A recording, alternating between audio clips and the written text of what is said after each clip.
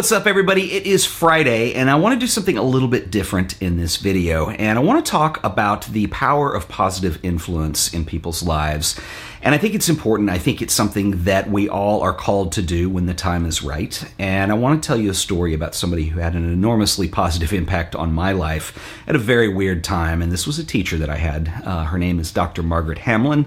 I have never shared this story publicly, and I don't even know if she remembers it, and I've never talked to her about it. We're friends on Facebook today. But I thought this might be kind of interesting to talk about because I think it is important, and I think it's important to recognize these things. So I'm going to take you back to the 9th grade for me. This was 1986. 1986. That guy.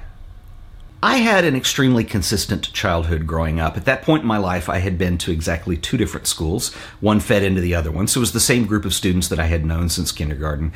But for me, the older I got, the more difficult school became. I was a horrible student. Academics were very challenging for me.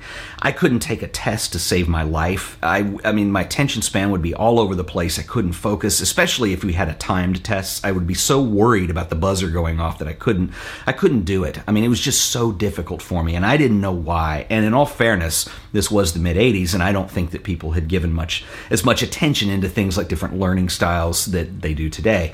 There was one way of doing it, and it was that way or the highway. And, you know, my teachers were trying to be helpful.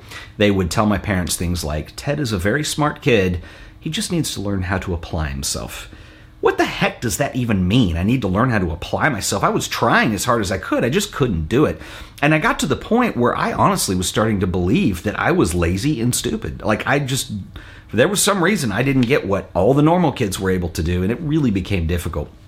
And this came to a head for me in the 9th grade. And that year, they used to send home these mid-semester report cards, and they weren't official, but they were sent to your parents, so if there was any adjustments that needed to be made, you could make them before the end of the semester. And I remember coming home from school one day, and my mom was in there, and she had opened this thing up, and I thought she was going to skin me alive. I was failing everything.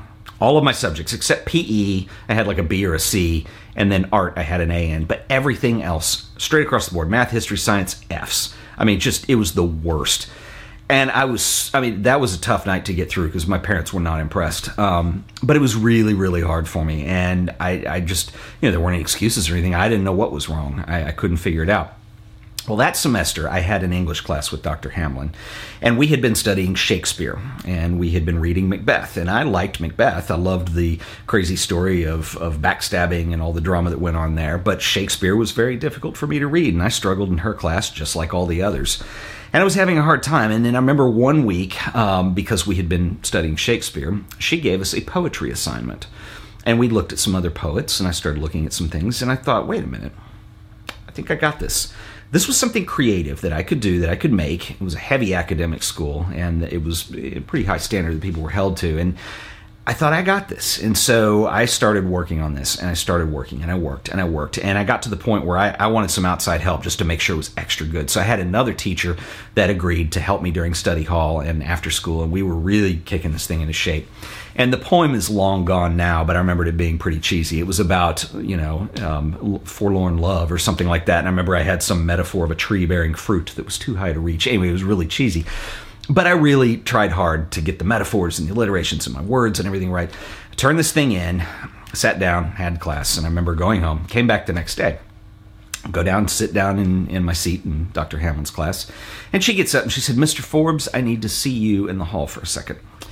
This was never a good group of words that I wanted to hear, and I said, okay. And so I'm going out in the hall, and I'm like sweating, and I'm so nervous. And when your knees are weak, and I just thought she was going to hand it to me, and I'd failed it once again. I was going to get thrown out of school or something crazy. Anyway, we go out in the hall, and she hands me my paper. I open it up. It says A+. And I just about fell over. I didn't even know what to say. I had tried really hard, and she said, I have not seen you do this kind of work. This is outstanding. She said, I think this is something you wanted to do, obviously, and you went to great lengths to get it done right. And she recognized that, and so I was, thank you very much. And she said, can I offer a bit of advice? And I said, sure. And she said, have you ever considered that this school and this environment might not be right for you? And I mean, I'd never heard that. And this wasn't something that a lot of people like would recognize back then. And I said, well, no. I mean, what do you mean? And she said, well, there is what they call a magnet school. There's an arts magnet school. It's within the public school system. And you have to audition to get in, but you can go and you can study music, art, theater, or dance, and depending on what you want to do. And at that time, I was really into music, and she said, you ought to go check it out. You still have to take your academics, but this will give you an environment where you're around other creative people. And I said, okay. And so I went and talked to my parents about it. We went and visited the school, and that was that. I auditioned, I got in for music, and I never looked back. In fact, I don't even think I went into the old school ever again. And that was the last I saw of any of that. And so that's kind of why I'm telling you the story, because I know Dr. Hamlin is on Facebook, and I've never told her this story, and that changed my life. A lot of my friends look back at high school as being a very miserable time, and I don't. I loved high school. That was an amazing time for me. It was very important, and it shaped exactly who I am today. And so the reason I'm sharing you the story is, we have everything seems like a national holiday. We have National Pizza Day, National Hot Dog Day, National Women's Day, National this day, National that day. And one of the things that bothers me is, why do we need a national day to recognize and give credit to people on things? That's number one. Number two is, I think teaching is probably the most thankless profession one could possibly go into. You generally have to have way more education and background to go anywhere in that field. It's more important than anything else, because as kids, those are the people we look up to. Those are the people that we're around. Those are our influences. Teaching is extremely important. And so I wanted to take today to thank Dr. Hamlin and just recognize her as a teacher and express how outstanding she is and what a major impact she had on my life. And I think the important thing going forward is, I think every one of you probably has, that's watching, somebody that was a teacher in their life that changed everything for you.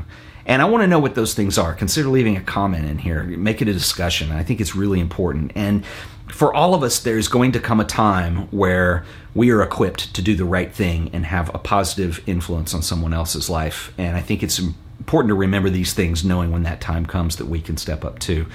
So that's all I got for today. If you guys enjoyed this video, please remember to like it, share it, subscribe to The Art of Photography for more videos. Let's get out there and do some good. Until the next video, see you guys then. Later.